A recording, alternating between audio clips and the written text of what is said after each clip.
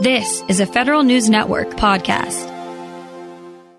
When the Biden Justice Department sued Booz Allen on antitrust grounds over Booz's acquisition of Everwatch, that sent a signal. The federal contracting class of companies is not exempt from an aggressive antitrust stance. Justice said the acquisition would combine the only two competitors in certain support services for national security.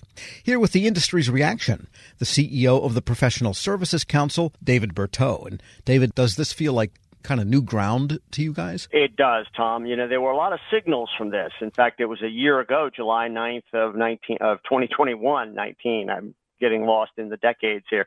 But it was a year ago that the executive order on competition was released by the White House, and it had a heavy focus on too much consolidation going on. Now, much of that executive order was focused on the commercial marketplace, not on the government contracting marketplace. In fact, there was only a small part of it that focused on DOD and focused on government contractors.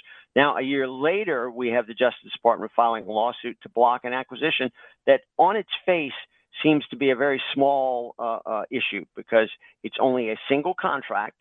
And it's a classified contract with the National Security Agency. So there's not a lot that we can say publicly about the contract, or at least not a lot that we can see and report on. But this is to us, and I've spoken with many mergers and acquisition lawyers around town since the lawsuit was filed on the 29th of June.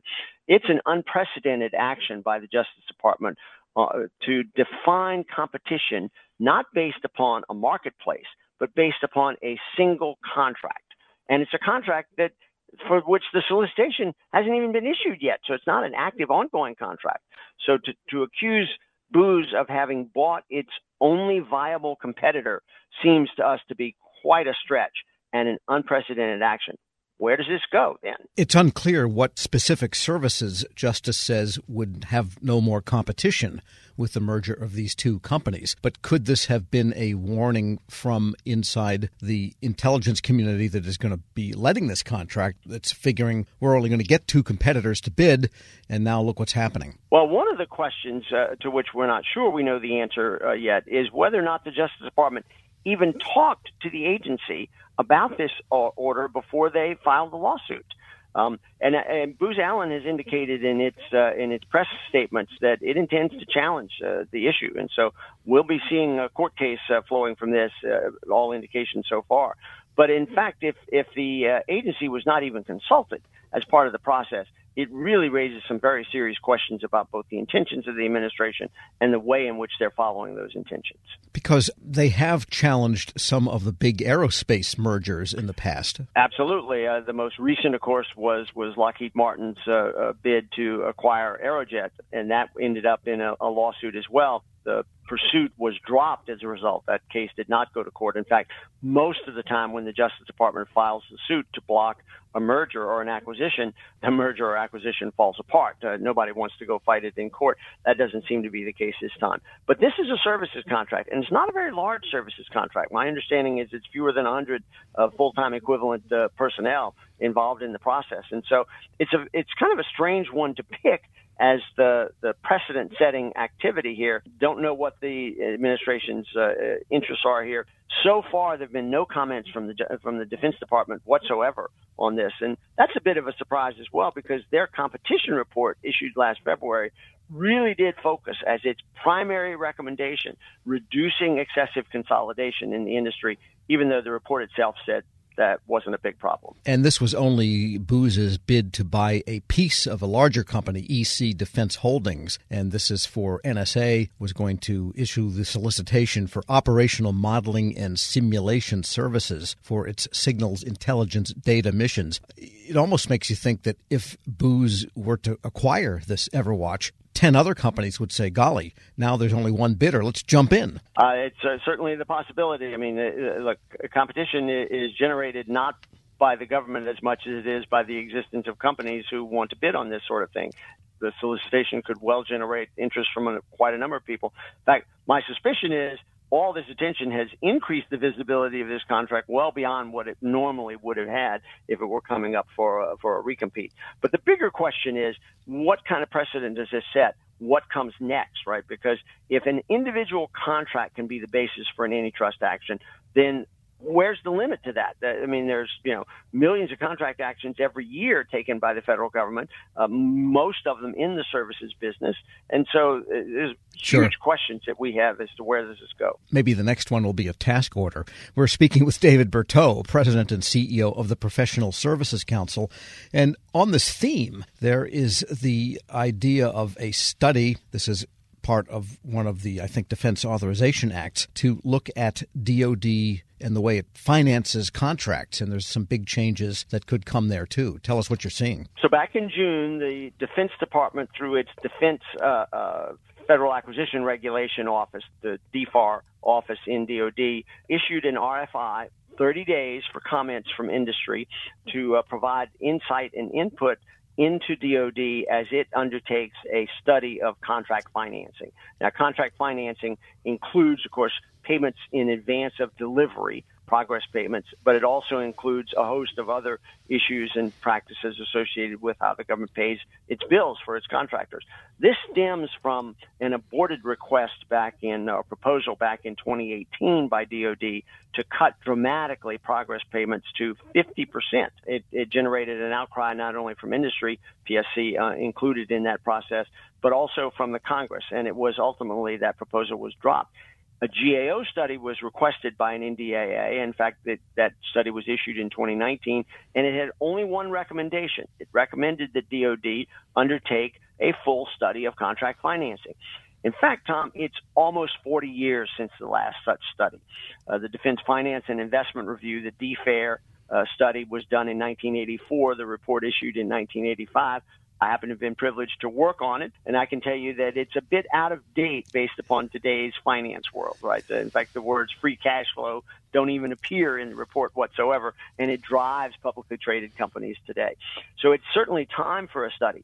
And the DOD has only given industry, though, 30 days to provide comments. PSC will be submitting comments next week when they're due, and then we're going to track this study very, very carefully. It's a very important set of questions, though. How does the government fund the industry that relies on the government for its market? Right. I think industry, and by the way, you must be the only one alive who remembers the 84-85 study, but industry cares a lot about this because if somehow it were to be established that DOD only pays for things after final delivery, then contractors would have to carry tremendous costs on services contracts or even development contracts of products until the very end. Well, that's true. And if you look back at the previous topic we were talking about, if in fact the government is going to intervene in a company's ability to acquire other companies and grow through acquisitions as opposed to grow organically through additional work, the government has to recognize that it is in fact the marketplace, right? It's not as if you can create competition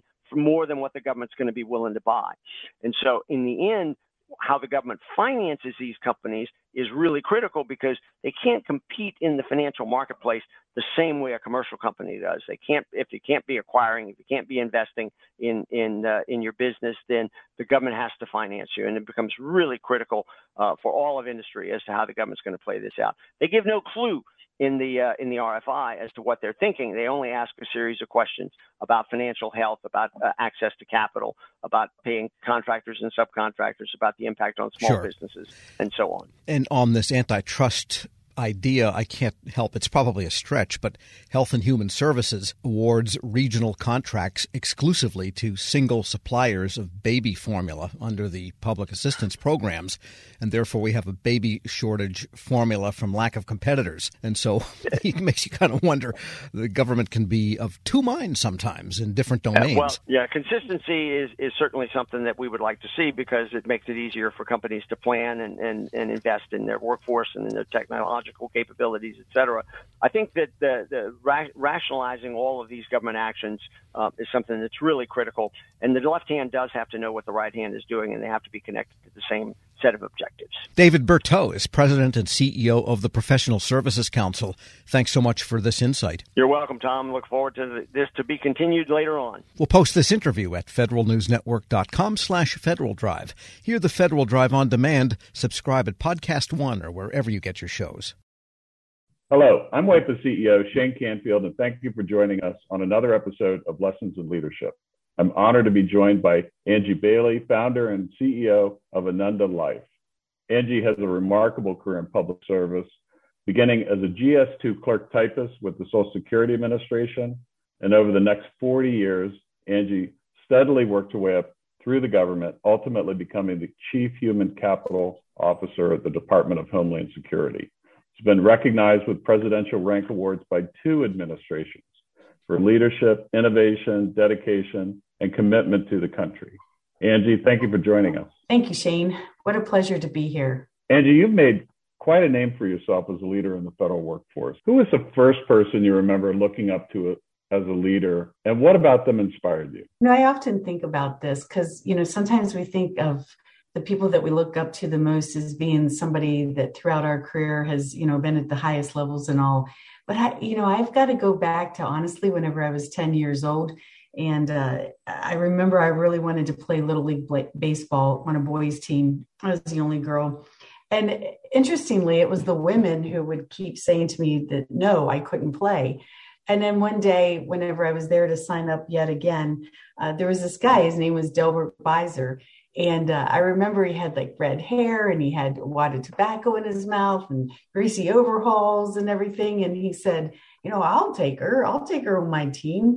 And, just looking back on that, there's so many leadership lessons and things that I just really admire about him. And actually, I thought about throughout my entire career. He took a chance on somebody he didn't know. He put aside whatever conscious or unconscious biases that he might have had about having a girl on a team. He treated me the same. Whether, if I wasn't performing, I got benched just like the boys. I got no special treatment. And he was just really honest with me, and he just included me in everything. And so looking back on it, really, it was Delbert Beiser, our local mechanic in our little small village, that was, I think, my inspiration for going on to, I hope, become the leader, that I wanted to be. I'd say half of the guests on this podcast have had similar stories where they reach back to either childhood or young adulthood. And I think as leaders, it's really incumbent upon us to keep that in mind, that what we say and do, especially in the younger ages, really can have a lifelong impact. How would you describe your leadership style, and how's that developed over time? I would say that the one word that describes my leadership style is that I care. I guess that's more than one word, but I care. I've always cared about the mission. I've always cared about the people. I've always cared, about making sure that they had what they needed, or that they were developing the way, that they aspired to develop. And I tried to take this approach of not treating people the way I wanted to be treated, but instead treat people the way they want to be treated. And I think that really kind of developed over my career. I started out just like most leaders do, where it's very results driven. It's all about the bottom line. You need to make sure that you get everything accomplished because, that's what everybody's looking for, the goals, the metrics, et cetera. But I think as you mature and you go along, you start to your point, you draw back on those early childhood days or early adult, whenever you're a young adult, and you say, I think that there's a little bit more to this than just the bottom line. And so over time, I really began to, I think, see a much bigger picture and the entire ecosystem, if you will, and how the people themselves fit into all of this. And that ultimately, at the end of the day, it was all about the people. And so I think my maturity allowed me to then shift and focus more on the people than so much on results and bottom line. You've been recognized with 2 presidential rank awards, 2 different administrations. You founded your own company. Tell us a little bit more about your background from the beginning, and how did that lead you to where you are today? Well, it's kind of interesting, like you said, that I started out as a GS2 Social Security Administration. I mean, what I really wanted to be was a criminal prosecuting attorney. That was absolutely my dream. I sometimes joke and say what I really wanted to be was a mafia don, but that wasn't going to work out. So, had to be a criminal prosecuting attorney. But, I had to get a job to pay for college. It wasn't in the cards that I was going to be able to go to college without a job. So I applied at the Social Security Administration, at the unemployment office. And lo and behold, I got a job at Social Security. I didn't even know it was federal, to be honest. From there, I went to the Department of Defense. And I found this career field called labor and employee relations. And honestly, it was as close as I was going to get to being a criminal prosecuting attorney. I didn't go on to be a criminal prosecuting attorney, but I went on courtesy of Department of Defense to get both my bachelor's and my master's in leadership, because the whole study of leadership, I just find incredibly fascinating. From historical to current times, it's just something that's just really fascinated me. And so I would say I'm a lifelong learner of leadership. And then I would say some of the other things that got me maybe where I am today is I never really said no to anything. If people asked me to take on a new challenge, even if I wasn't sure I was going to be successful at it, I would say, you know what, not sure this is going to work out, but more than happy to give it a try. And it always worked out. But I think giving things a try and just not saying no to opportunities is what really led from one position to the next. I feel like I was always rewarded for just stepping in or stepping up and taking on the challenges that sometimes no one else wanted to do. Angie, thanks so much for joining us today. Oh, thank you, Shane. It's such a pleasure. I really appreciate you giving me this opportunity. Thank you. This has been the Lessons in Leadership podcast. I'm CEO of WEPA, Shane Canfield. Looking forward to talking to you next time. Want more ways to show your good side to the world? Donate plasma at a Grifols Center and join thousands of donors who are helping to save lives. Receive up to $1,000 your first month. Learn more at grifolsplasma.com. You made it. Checked out of office to check into the sweet views of this place where the kids aren't asking for the Wi-Fi. Mom, can we go to the pool? And when you're with Amex, it's not if it's going to happen, but when. American Express. Don't live life without it.